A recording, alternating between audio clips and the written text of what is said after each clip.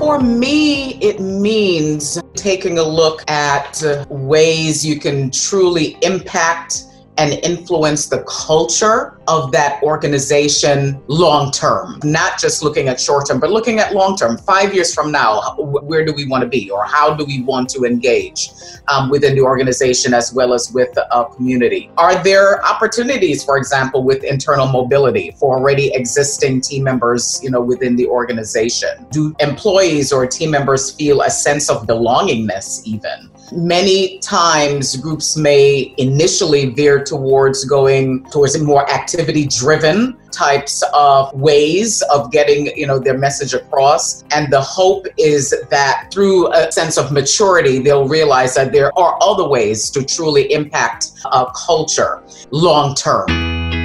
That's Arlene Cash, Program Manager, Diversity and Inclusion at Atrium Health. Arlene is my guest for the first part of this episode of ERG Power Talk on how to become a more strategic employee network leader. This is ERG Power Talk, and I'm your host, Joe Santana. The purpose of ERG Power Talk is to provide a forum for the exchange of great ideas and inspiration for ERG leaders, as well as others that are interested in supporting ERGs.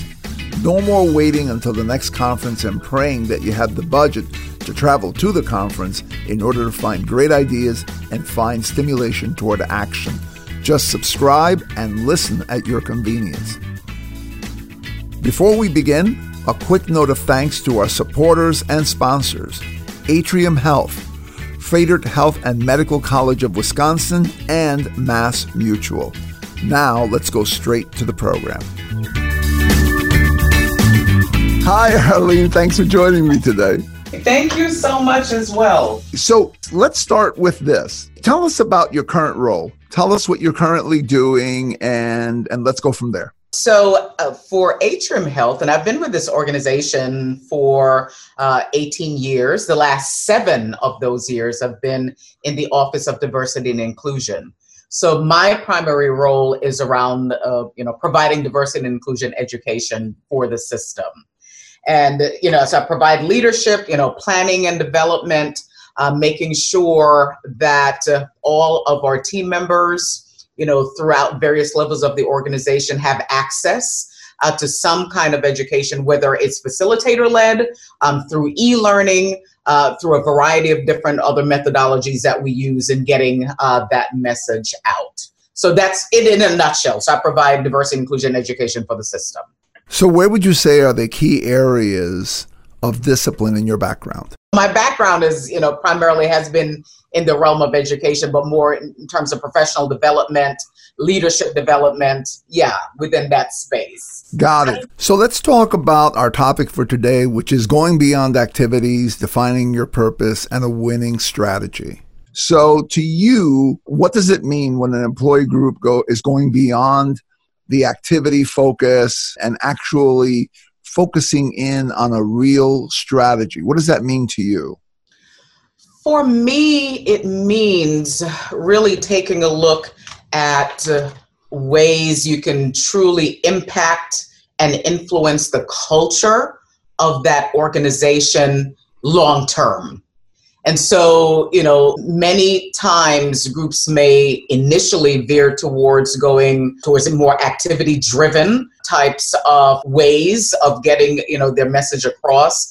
And the hope is that through a sense of maturity, they'll realize that there are other ways to truly impact a culture. And so it just means looking for various ways to embed the importance of a diversity, programming, overall strategies, looking at, for example, policies. Are there some policies that already exist within the organization that may be still detrimental, to the experience of teammates or team members in that organization? Looking at hiring protocols. Are there some ways that we need to change some of our processes around there? Is there representation? throughout the ranks as far as who we're hiring, who we're onboarding, looking at retention rates as well. So looking at data, and letting data really tell the story about how we can embed diversity-related practices more, from a standpoint of not just looking at short-term, but looking at long-term. 5 years from now, where do we want to be, or how do we want to engage within the organization as well as with a community? Are there opportunities, for example, with internal mobility for already existing team members, within the organization? Do employees or team members feel a sense of belongingness even? So what is your experience truly like? So moving beyond the activity of having a party or, having those celebratory, which is nothing wrong with that, but there are other ways that will have a long-lasting impact, because then you're entering into the more challenging arenas, if you will, questioning already existing protocols, doing that hard work and not just settling for the easy stuff, if you will. So that's what that means to me. And then even making sure that we have leadership buy-in. What do our leaders really think about that? How can we engage them in such a way as they're the primary decision makers? So how can we influence their thinking and their thought processes around, looking to truly embed diversity strategy that will be long-term for the benefit of all, of team members involved. That's a pretty comprehensive answer. Let me ask you this. If I were a new resource group leader, how would you advise that I go about collecting the information, I guess, or putting feelers out to get the information I need in order to be able to make those decisions about where I'm going to focus, how I'm going to focus in those areas, and so forth? Great question. So I would, certainly advise just finding out, where am I right now? What are some of the existing protocols that already exist? What are some potential landmines that are there that I may need to be able to address? Finding out who my allies are. Really speaking with my leadership as far as the type of support that I will need in moving the needle, if you will. So doing some homework and really going on a listening tour, if you will, truly finding out, how do things really work around here? And then from that, making sure that in that process, I'm also building relationships with individuals, because that's really how a lot of work gets done, is through that relationship building and making sure I'm truly listening instead of only talking, as well. So those are just some hints and some clues as far as at least the beginning process in finding out what already exists, but then how, can I move forward in such a way as to make impact. And also starting off small, because a lot of times I think the work can become so overwhelming. So starting off small, building that foundation piece, look for some low-hanging fruit where you can truly, get some momentum going, and then take that from there and expand it even further within your reach or within the organization. Yeah, that makes a lot of sense. It's really funny. I was thinking, listening to her, when you said the words, going out there, finding out what's really going on and what people need, what their perceptions are, and right. so forth. There's another part of this too that I found, and I just want to know what your experience was. The other part is that one element of it is figuring out, what does the organization need? Yes. What do members need? What does the community need? Where are some areas where we can have a really positive impact and maybe touch multiple areas of the organization? Another part of it too is looking at the group and looking at yourself and saying, based on my assets or what I have as a group, how do I take those and leverage them to address those things? Has that been your experience as well? I would say so. So my role, on the diversity and inclusion team here at Atrium, and how I connect with our system resource groups, as I mentioned before, is just through the provision of specific diversity-related topics and education and helping them to build those particular skills. But what I've also noticed, the groups that have been very successful, even from the onset, they have really taken the time, and they may not have even started off as a system resource group. They may have started off as a networking group, if you will, because they're just wanting, again, to build that foundation. Definitely, they've also taken a look at, to your point, what goals or how can we impact the overall mission and vision of the organization, making sure that they're also in alignment with the goals of the Office of Diversity and Inclusion, so they're not out there doing something else or something duplicative, if you will. So it has to be alignment, throughout. And I think that helps to keep everyone focused and moving in the same direction. Yeah, absolutely. So let me ask you this, Arlene. Can you offer an example of, let's say, one of the systems resource groups that you guys have that Sure. has gone through these steps, has gone through this evolution, and maybe even some of the results they've been able to produce? So one group in particular is Unidos, and Unidos is our Latino Hispanic system resource group. And their primary mission focuses around supporting, that demographic within the organization through all stages of, their career experience. And their vision really takes a look at how can the needs of our Latino Hispanic team members, and using the gifts and talents that they bring to the table to enhance the mission and vision of Atrium Health. But they also do a great job as far as linking that with their positioning within community. From the very beginning, they had a very, very strong even opening with their first so-called activity, which was more just a reception, engaging folks, or the opening as a group.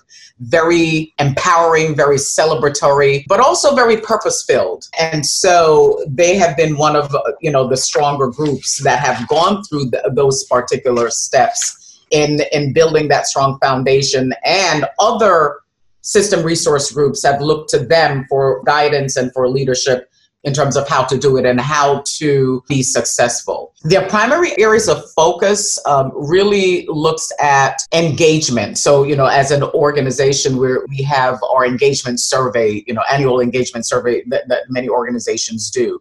So they really take a look at that information, that data, how engaged, for example, our Latino Hispanic team members. They also are very big on continuing to facilitate educational opportunities within that system resource group, and also implementing one of the first mentoring programs for SRGs overall. And they've also partnered with other system resource groups from a community perspective. So those are just some of the things that they do. They are also very successful, by the way, with engaging executive sponsors. So every system resource group has an executive, sponsor or sponsors.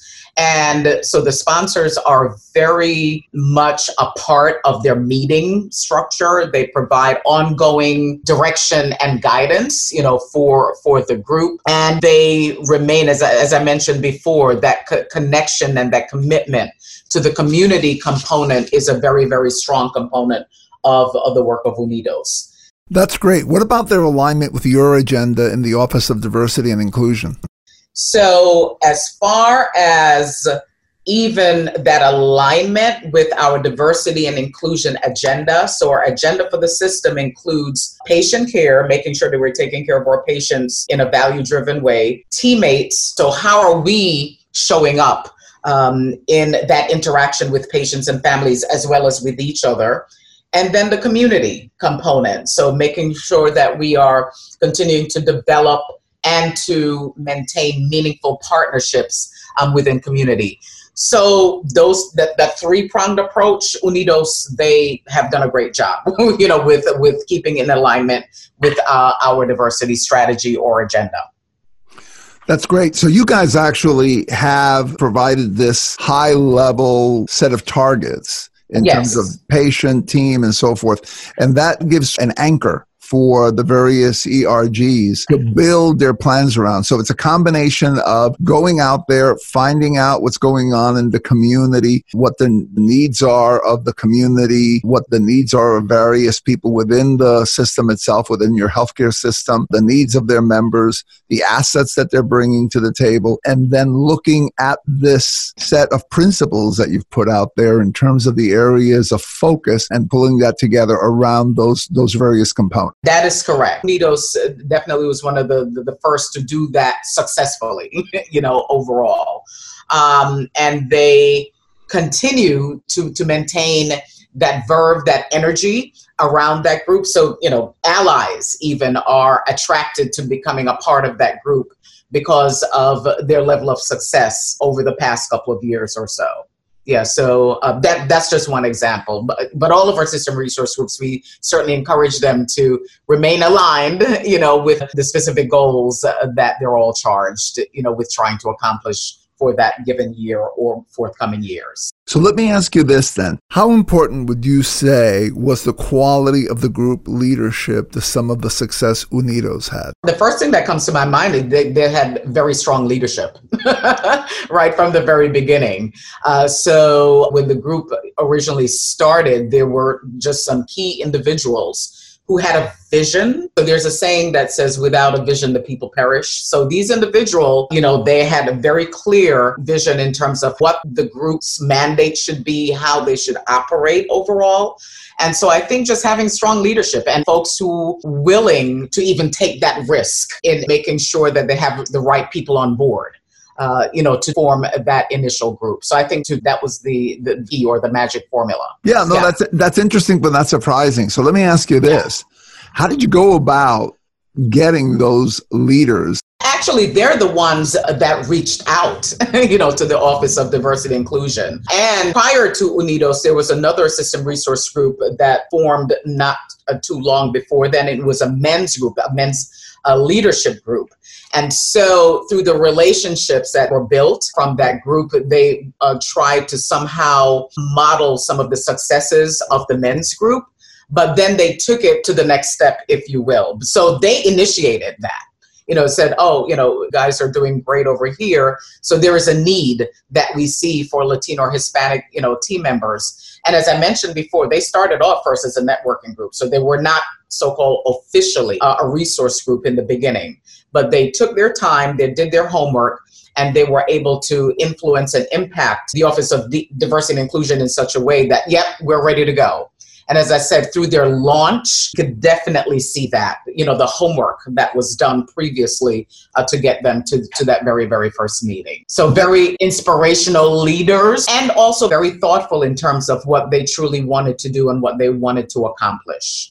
Yeah, you brought something else up as you were going through that, where it seems like they also looked at groups around them and they found this men's group and they figured, hey, this is working for them. So they started building on a bit of a proven platform that was already working within your system, and then they expanded out on it somewhat. So I think that's pretty sharp. Yeah, absolutely.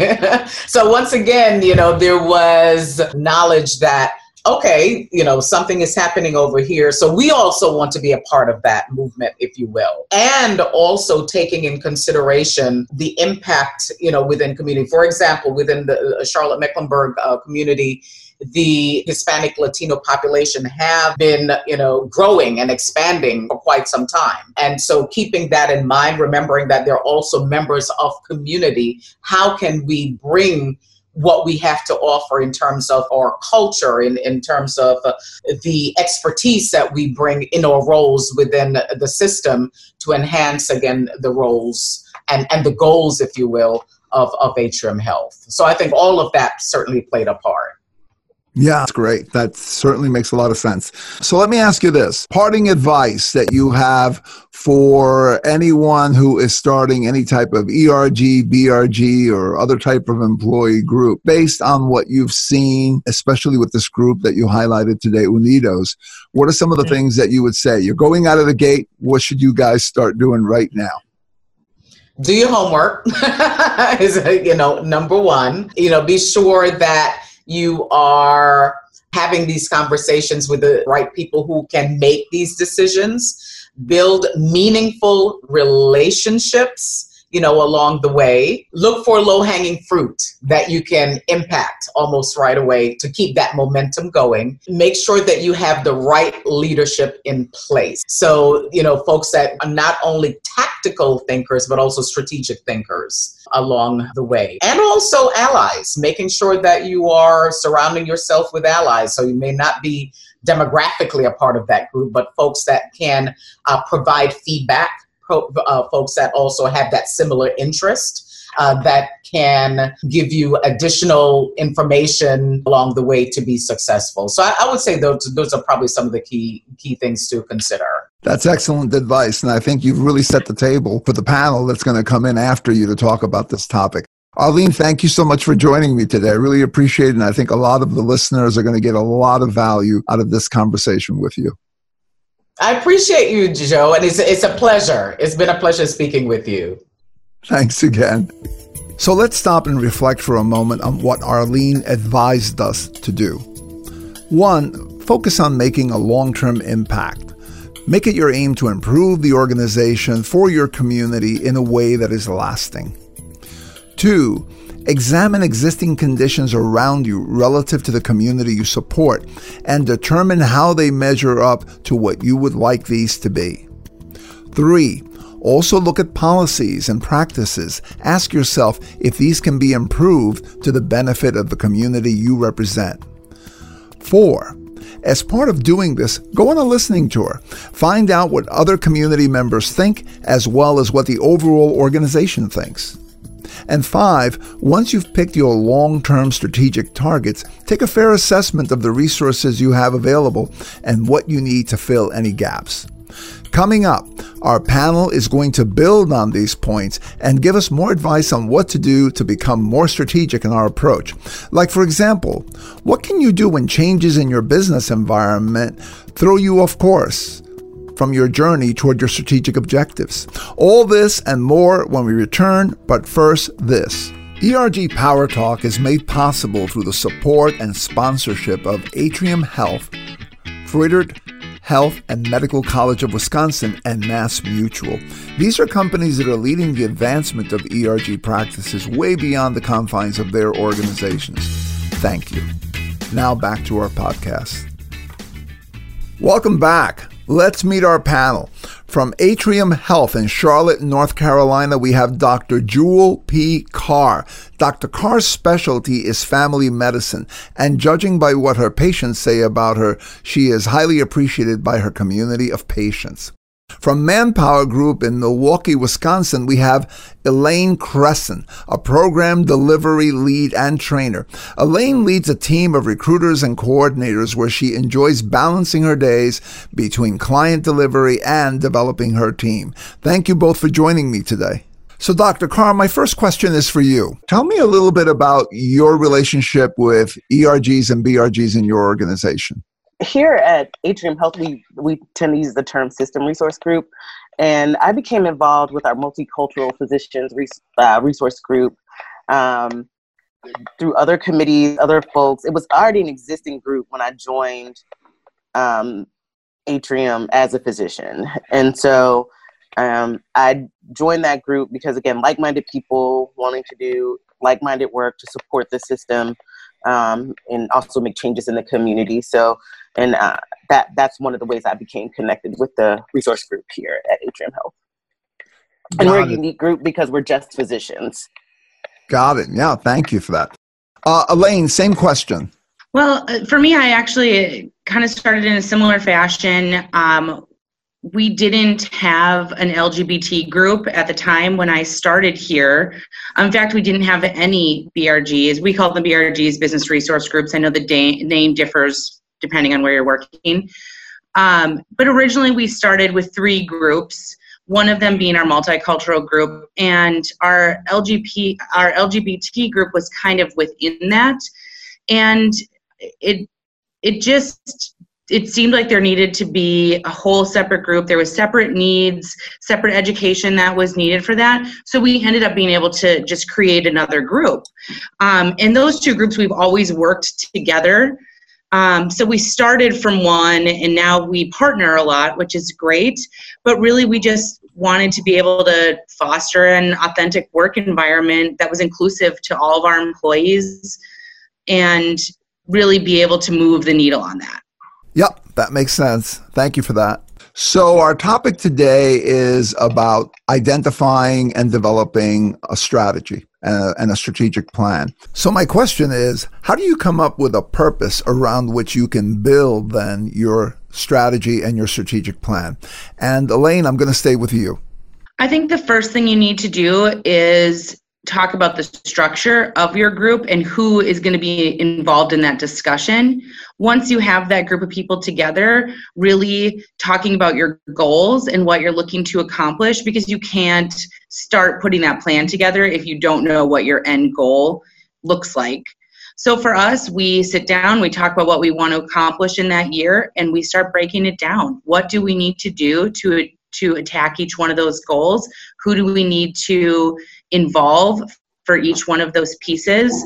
And then once we really get past that initial setting up the plan and writing out a strategy, then we actually bring in our executive sponsor a little bit more heavily. We come to her with a plan in place, and then we edit that plan with her help and with her guidance. And she also gives us some great resources of the people that we would reach out to help us get there. Good. That sounds great. Dr. Carr, same question. What about you? So because of the nature of our group, we're kind of twofold in our strategy. One is a strategy that will serve the members of our SRG, because we want to work on things like helping people get promoted and advancement and in leadership. And then the other part is, how do we serve the patients that we take care of? So we get a lot of things that come back to us from our executive sponsor, from the system, from all sorts of groups who want that input of the folks that we take care of, and that perspective of providers who are taking care of patients on a daily basis. So we had to sort of come up with strategies that would address both of those things. And one of those things obviously was polling our membership, and we looked at system data to look at promotion policies and all sorts of things to help drive our internal goal to serve the members of the SRG. And then we also look at system goals. Again, we're a hospital system, so looking at things like diversity and inclusion, looking at policies around race and religion and all sorts of things that may come to our group. So again, our strategy is driven from really those two different places. And so again, collecting information from our members and then collecting that feedback from the system. Got it. So, Dr. Carr, once you have all that information, what is your process for then developing out your plan? So, of course, we want all of our goals to have meaning and impact. And so, there's tons of things. We could come up with endless lists of the things that we would like to do as a group. But also, we have to remember our membership is physicians. They're busy people. So we try to make sure that we do things that make sense for our time and the skills that we have as a group. And so we look at things in a very specific way, and we try to also use the strengths of the different people that we have in our groups. So, I mean, we take that information, we try to drill it down to what is the simple goal that we would like to achieve, and what's the best way that we can contribute as a group of physicians with different backgrounds. Got it. And Elaine, what about you? What's your approach for actually developing then a plan to get to your strategic goal? Well, it's a lot about leveraging the people that are in our group, talking about what's most important to us, and then, like I said a moment ago, just breaking it down. What do we have to do to get to that step? If we're talking about an event that we want to have around education, maybe we've done a number of panel discussions for different days, like Transgender Day Visibility. We had a panel discussion where we partnered with area organizations, and we worked with the HRC and with the Wisconsin LGBT Chamber for that event. So I think identifying the partners is a huge first step. Who else needs to be involved in that discussion to be able to get to the end goal, and just laying out the process. for me personally, that's a big part of it, is what does this process look like, so that I want to see the steps, right? Our strategic plan each year is kind of an outline, because we have, here's our goal, here's the 5 main steps that we're going to need, here are the partners that we need to either develop those partnerships or engage them in that discussion. But I think that finding the resources and the partnership and just laying out that plan from start to finish is really what works for us. Yep, that's pretty straightforward and logical. So, Dr. Carr, I'm going to go back to you on another question, which is, when we start out with any kind of strategy, we're looking at a destination, we're looking at where we want to arrive, and there are 2 schools of thought around strategies. One is the Michael Porter school of thought, which is that you sit down and you decide, where am I and where do I want to go?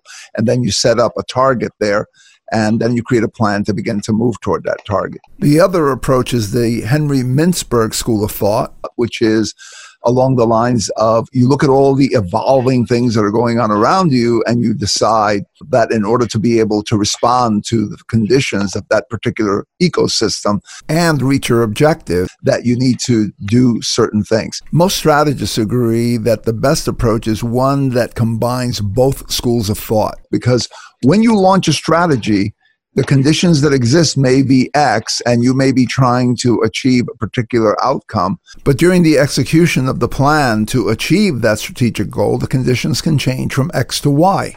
And Correct. So in order to get to whatever it was that you originally wanted to get to, that plan or maybe even the strategy itself needs to change. Now, the example I like to use is, I'm heading for a particular country, and my reason for that, or my goal, is because I want safety. But during the course of my journey, there are evolving things going on, and I find out in the course of my journey that that country has developed some new problems that now make it unsafe. And so I reroute to go somewhere else. The goal is still the same, to get the safety, but now instead of going to country A, I'm going to country B. Mm-hmm. How do you, in your team, Dr. Carr, stay on top of that and make sure that as your world around you is evolving, that your strategy stays on track? So I think that you kind of have to do 2 things, is that you have to, because there is so much evolution, and especially in medicine, things are always changing. We work in a large healthcare system where there's always changes in leadership and changes in goals for the system and all sorts of things like that. So as a group, we still have to maintain some sort of consistency in the goals and strategy that we have for our group, because no matter what happens, we're still physicians taking care of people. So we have to maintain that goal, and we have to maintain the strategies that help us serve that goal better and serve people better. So no matter what's happening around us, if there's chaos, we have to have that. But at the same time, we need to be able to shift and change and move in order to meet the changes and the demands that, and the other expectations that may arise as things change around us. And so, but I think that the core is maintaining the foundations of what our group is set up to do, and making sure that we see that through. So no matter who's in leadership or what our name is at the time, that we still want physicians of different race, ethnicities, religions, sexual orientations, genders to be promoted in equitable fashion. We want to serve the patients of our community in an equitable fashion. And we, our strategy will move and change in order to suit whatever is the current, tone or current mood of the people who are in our leadership sphere, who kind of who set up what the tone is for our organization. Got it. So your anchor is, you guys are physicians that are serving people. You want to be able to serve the entire community that's made up of a very diverse demographic. Mm-hmm. And therefore, you will adjust your plan accordingly based on how conditions change in order mm-hmm. to fulfill that objective. So the ultimate strategy is serving those patients that are out there as physicians. Exactly. And being able to do that effectively. So whatever it takes in terms of the plan will be moved around as needed in order to achieve that objective. Exactly. Great. Perfect. Elaine, same question for you. What do you guys do? I mean, you're in a business that is subject to change, obviously. All businesses exist in an ecosystem that have a lot of moving parts. What do you do to stay on top of that so you can modify and adjust your plans as needed? So I think part of my answer for that is similar to Dr. Carr's in that the main focus for us is always going to be on creating and fostering an authentic work environment and being a place where people can bring their whole selves to work. But the business side of that changes, right? So currently we have a big push to really find and retain the best talent that we possibly can. So with that in mind, one of the things that we're doing currently is we created a referral program with all 4 of our BRGs are partnering together to do that. That was maybe not on anyone's plan for the year of things that we would accomplish, but because it was a business need that was discussed, that it was an initiative for the company that we really wanted to spend more time on referrals, on getting the best people into the organization. The 4 BRGs got together when we had our quarterly meeting and we said, okay, let's make a plan. What are we going to do to help drive this? So we created this referral program, put the materials together as a group, and really broke up that work so that it wasn't one group taking on that whole project. It was a couple people from each group really, pushing that forward and then rolling out, hey, this is what we came up with. Now we have this great plan that everybody can use. Here are the materials. And so I think that a lot of times when we have to shift quickly, working together as a larger BRG group instead of our individual groups has been really helpful within Manpower Group. So you guys get together as a team of BRG leaders and you take a look at what's going on around you and you make adjustments. I'm going to stay with you just for a second there, Elaine. Do you guys do that as part of some formal, on a quarterly basis? Let's, to use that old, Fifth Dimension song, and I'm dating myself here, drop in to see what condition my condition is in? Or does this just happen in a less formal way? We do have a quarterly meeting with the leaders from all of the BRGs, and I think that's been really helpful. It's been helpful in a lot of ways. One, we get to know what everybody else is working on so that we're not competing, because time is such a valuable resource for all of our people. We don't want to be having events and pushing for different things at the same time somebody else is. So we set out a calendar. That's a main initiative of that meeting. One of the other things that I think has really helped push things forward is that there's a little friendly competition there, right? Everybody wants to be doing the things that are making the most impact. So in a way that is friendly and exciting, we're able to push each other a little bit. And I think that that's great. But it also allows us to partner. We have several events throughout the year that we partner together. We have a speaker series that we do on a quarterly basis, and conveniently for us, we have 4 groups. So each group kind of takes the lead quarterly, but we have a theme for the year. So for this year, it's You First, and we've talked about personal wellness and networking and all these different areas of really driving your own career to help move that forward. But those are all projects that we do as a whole group. So that quarterly meeting is pretty important for us. Yeah, that sounds great. So Dr. Carr, what about your team? So I feel like I'm saying this a lot, but it happens in both ways for us. And I guess it's just the nature of how physicians work. We often operate in parallels and doing multiple things at one time. So we have, regularly scheduled quarterly meetings with all of the leaders of our system resource groups. But then because we overlap, so we have Los Unidos, which is our Latino system resource group, and we have Equality One, which is our LGBT Q+ system resource group. And we have physicians who are also members of those groups. So we naturally have overlap that happens throughout the year. We have a women's executive SRG, so it's for women with executive leadership positions. And so we have physicians who are also executive leaders. So they're in that group. And so we often have opportunities to learn from one another that occur organically. We call upon one another to participate. Obviously a lot of groups do health fairs, and this weekend is Charlotte Pride. So a lot of the physicians who are in our multicultural physicians group are also in the LGBT group.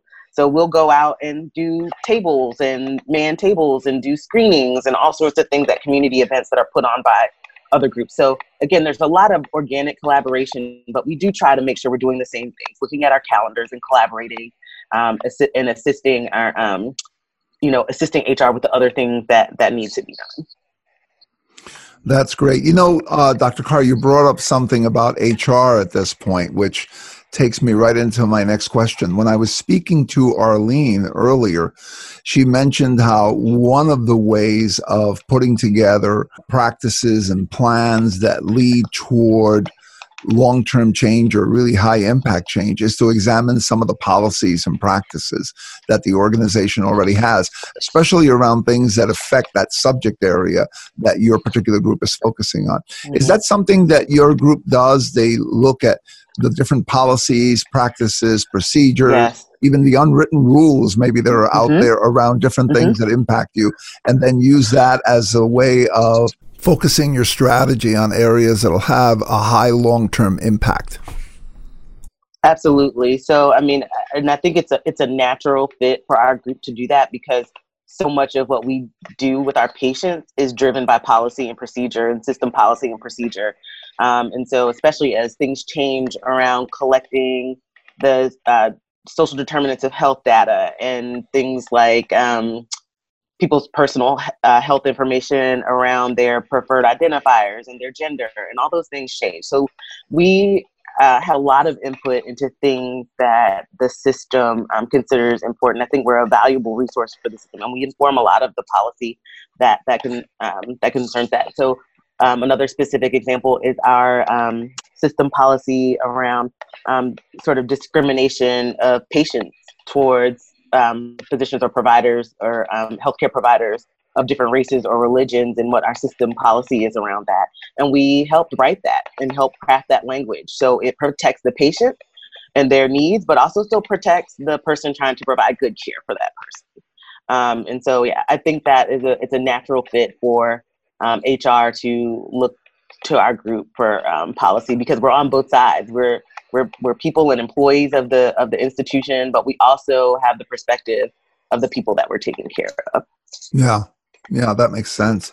And Elaine, you guys are probably very closely allied with your HR organization. And so my question to you is along the same lines. Do you familiarize yourself as a group with the different policies, practices, and procedures that are out there, and then look for ways to have an impact in terms of making improvements so that they have, so that they're even more supportive of the communities that you represent? Yeah, absolutely. We partner with HR, but we work with our diversity and inclusion team very regularly. That's actually who manages, in the greater sense, the BRGs. So we kind of report to them, even though they're voluntary positions. That's who we, talk about our strategy with and what we're trying to accomplish. And we talk about policy and procedure and where we're at right now and where we feel that our improvements are needed. Our HR department is very much involved in that conversation. But it really depends on what piece of it you're looking at for us. Manpower Group is largely an HR organization. We work with staffing and hiring. Recruiting that's all HR stuff. So that conversation is such a forefront of our conversation every day. But I think that for us, it's things like talking to the benefits department and finding out exactly where we stand with inclusive benefits. And we've been able to make changes based on that. So for instance, for our 2019 benefits, we found out that they were discontinuing partner benefits, not because there was any malice behind it, because they were the people that were making that decision, with marriage equality. They were like, oh, this is no longer a need. So we had that discussion with them, talked to them about why this is still important, why this still needs to happen, and they changed it. They just said, oh, you know what? Thank you for that education. Thank you for coming to us and having this greater conversation. And that change to our benefits did not occur based on that conversation. So I think that forming those connections within a number of different departments is really valuable, but a lot of those, benefits, those kind of things, they all really fall under that HR umbrella. Yep, that's great. So another thing that came up in my conversation with Arlene earlier was this idea of the group members and the group leaders assessing their own resources. For example, what gifts, what talents, what connections, what other networks do they have, and how can they leverage those in order to be able to meet some of the group's objectives. And my question to you, Dr. Carr, is did you guys do something like that formally or informally where you said, okay, we now know what the challenges are. We've examined these different things in the organization. We know that our primary objective as a group is to take care of people as physicians across the broad demographic that's out there that requires us to be demographically ourselves, a certain group. It requires us to do certain things. And then did you flip that around and look at yourself and say, okay, what have we got in the tank in terms of our own capabilities to address that? And what do we need in order to fill any gaps? No, we didn't do it formally, but I think what happens is with each thing that we're tasked with looking at or doing, or each thing that we're tasked with participating in, we always look to our group and send out and say, is there anybody who has special interest in this? Is there anybody who has experience in this? Community connections in this area where we need information or we need collaboration. And so, but that's a good idea. I've never really thought about looking at those formal connections. And again, one of the other ways that our system resource group works is to, again, for promotion and moving up in leadership and all those things that can happen for physicians and, becoming medical directors and department chairs and all those things. So we do look at how do we connect in mentorship though? And so that's probably one of the more specific ways that we've used or leveraged the strengths and the connections within our group is, who's a department chair. And so just because somebody is not necessarily your specialty doesn't mean they can't mentor you on their promotions process for becoming an assistant professor or an associate professor, full professor in your department. So again, leveraging those things probably more formally in that process, our mentorship process, but not as much for our community process. But that's a good idea and something we should probably consider. It sounds like you guys do it organically already to some degree. Elaine, same question? Yeah, so I think it's a little bit of both for us. We last year had a little bit more formal process because our HR department was testing a new assessment. So a great way to do that is to talk to the BRGs, and we started there. We have a huge member base across all 4 BRGs, so we were able to test that tool for them. We were also able to get all of our own results. So that was not necessarily something that we had done because we were asking for it. They actually came to us and asked for us to help them, but it was really valuable information. And then one of the other things that we do is when they register to be a part of one of the BRGs, there's a question on that form that asks them, what types of responsibilities outside of your current role do you have an interest in? Like if you're a recruiter, are you interested in marketing? Are you interested in sales? Do you want to work on educational events? And there's a whole list of things that they can choose from, and they can also fill in something else if they choose as well. But I think that getting that information on the front end of where do they want to be pushed? What areas do they want more experience in? That's really good knowledge base for us as well. But we're also working with a company full of recruiters, so finding a fit for somebody and finding their skill set and matching it to a position is kind of what we do. Yeah, no, that makes sense. That sounds pretty interesting. And you mentioned a tool that was used for assessment. Can you share a little more about that? Yeah, so it was a learning quotient indicator. So it was an assessment tool that our organization has used internally, not necessarily for assessing your skill set, but assessing how you learn and how you can grow better. And also that helps your leaders to be able to to help that. It has not been rolled out on a larger extent just yet, but it is available to all of our people. Everybody can do it and see their results, but from a management standpoint, that hasn't really been rolled out as much yet. Great, thank you. Elaine, I'm going to stay with you another minute here, and my question here is, when someone is starting a new group and they're just at the very beginning, they're at the start line, what would be your advice to them so that they start on the right foot in terms of being strategy driven as opposed to activity driven?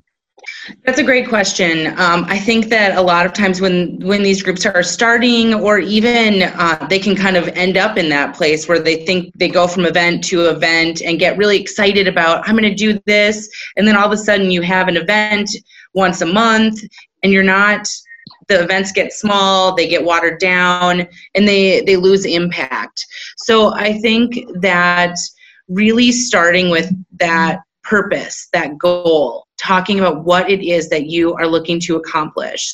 So both myself and Dr. Carr have mentioned our purpose a number of times because that's really at the heart of what we do. So sticking to that purpose, what are the things that we can do to continue to focus on that purpose and that end goal? But I think that really it all comes down to setting that plan for the year. What are your goals? What do you want to accomplish? How can you get to each one of those things? And not letting the distractions happen. So events are great, and we gain some traction and visibility with events, and we typically get new members through events. All of those things are great, but the policy piece and the moving the needle, changing benefits at an organization, those things have impact in a way that a networking event is never going to. So making sure that you're keeping those thoughts in mind. What can you continue to do to improve your organization? Really help it to be what you want it to be. That's, I think, the point of a business resource group is helping your organization become what you're looking for. So I think that it's a balancing game, right? The events and the fun things are great, and they drive membership and they drive excitement. But if you are not impacting your organization through policy and change, then you're losing that purpose. Yeah, thanks for that, Elaine. And Dr. Carr, same question for you. I echo Elaine's sentiments in that staying purpose-driven is really important for your group. Again, events are great. They encourage engagement. It's an opportunity for us to revisit our strategies and all those things.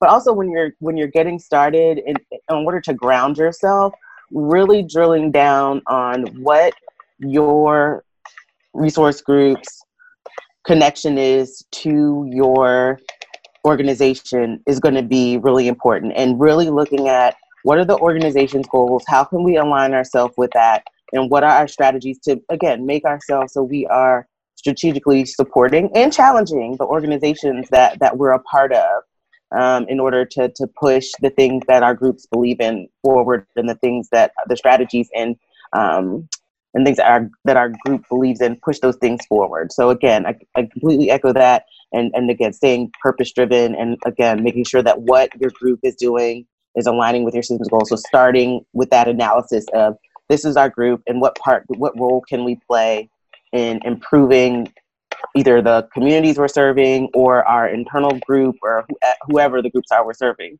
And like for us, it's both physicians and the people that we care for. That's great advice from both of you. I thank you for that. As I was thinking about what you were saying, it's clear that even if a group is already formed, even if they're not brand new, if they're just doing events at this point, which again, there's nothing wrong with events in themselves, they just don't have the same impact as activities and actions that are more focused on a particular outcome or strategy. Everything that both of you said can still be used to steer them in that direction. So you could take the helm, and even though you've been doing this for a while, maybe your group's been around for a year or two, you could still steer in the direction of a strategy just by applying some of the things that both of you just spoke about. So before we close, Dr. Carr, I'm going to stay with you, and then I'm going to go to you, Elaine. Parting advice. What's yours, Dr. Carr?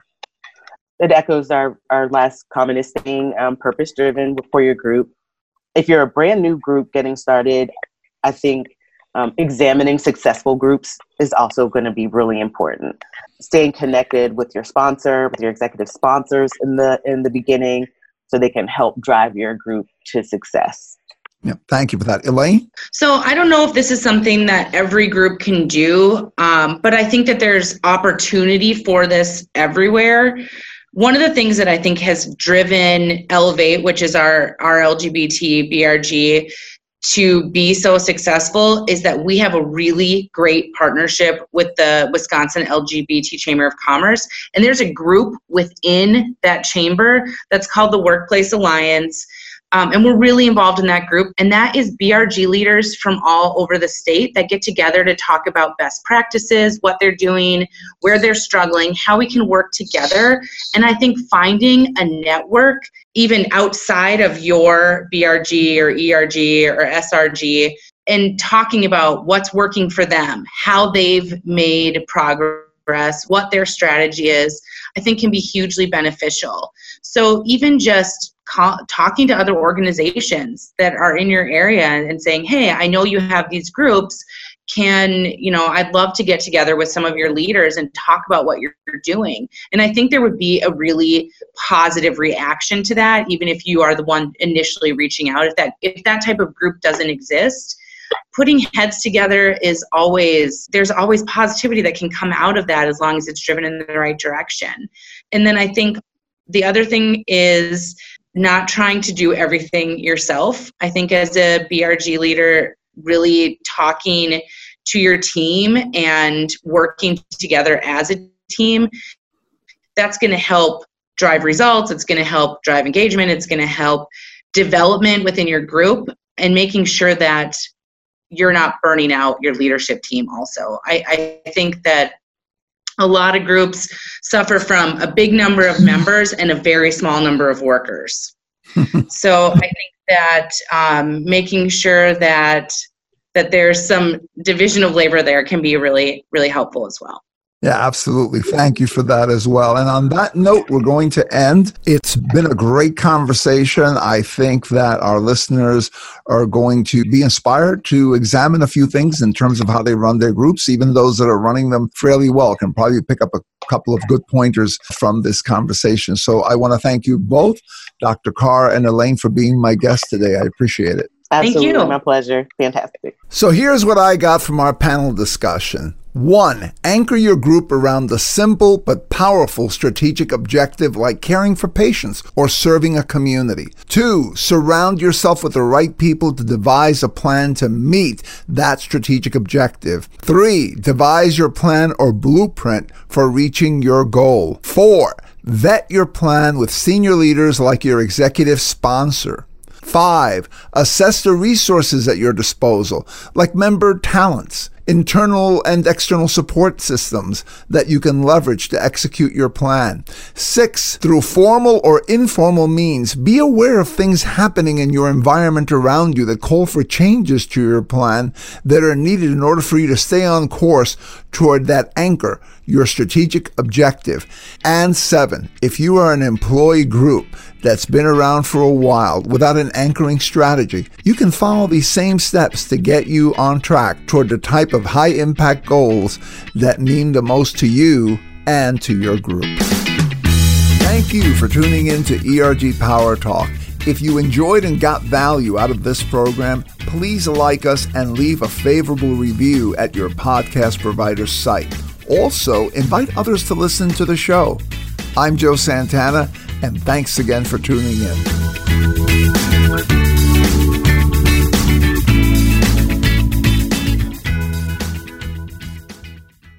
One more thing before I go. We are taking a short break, so the next episode will air on Monday, October 21st.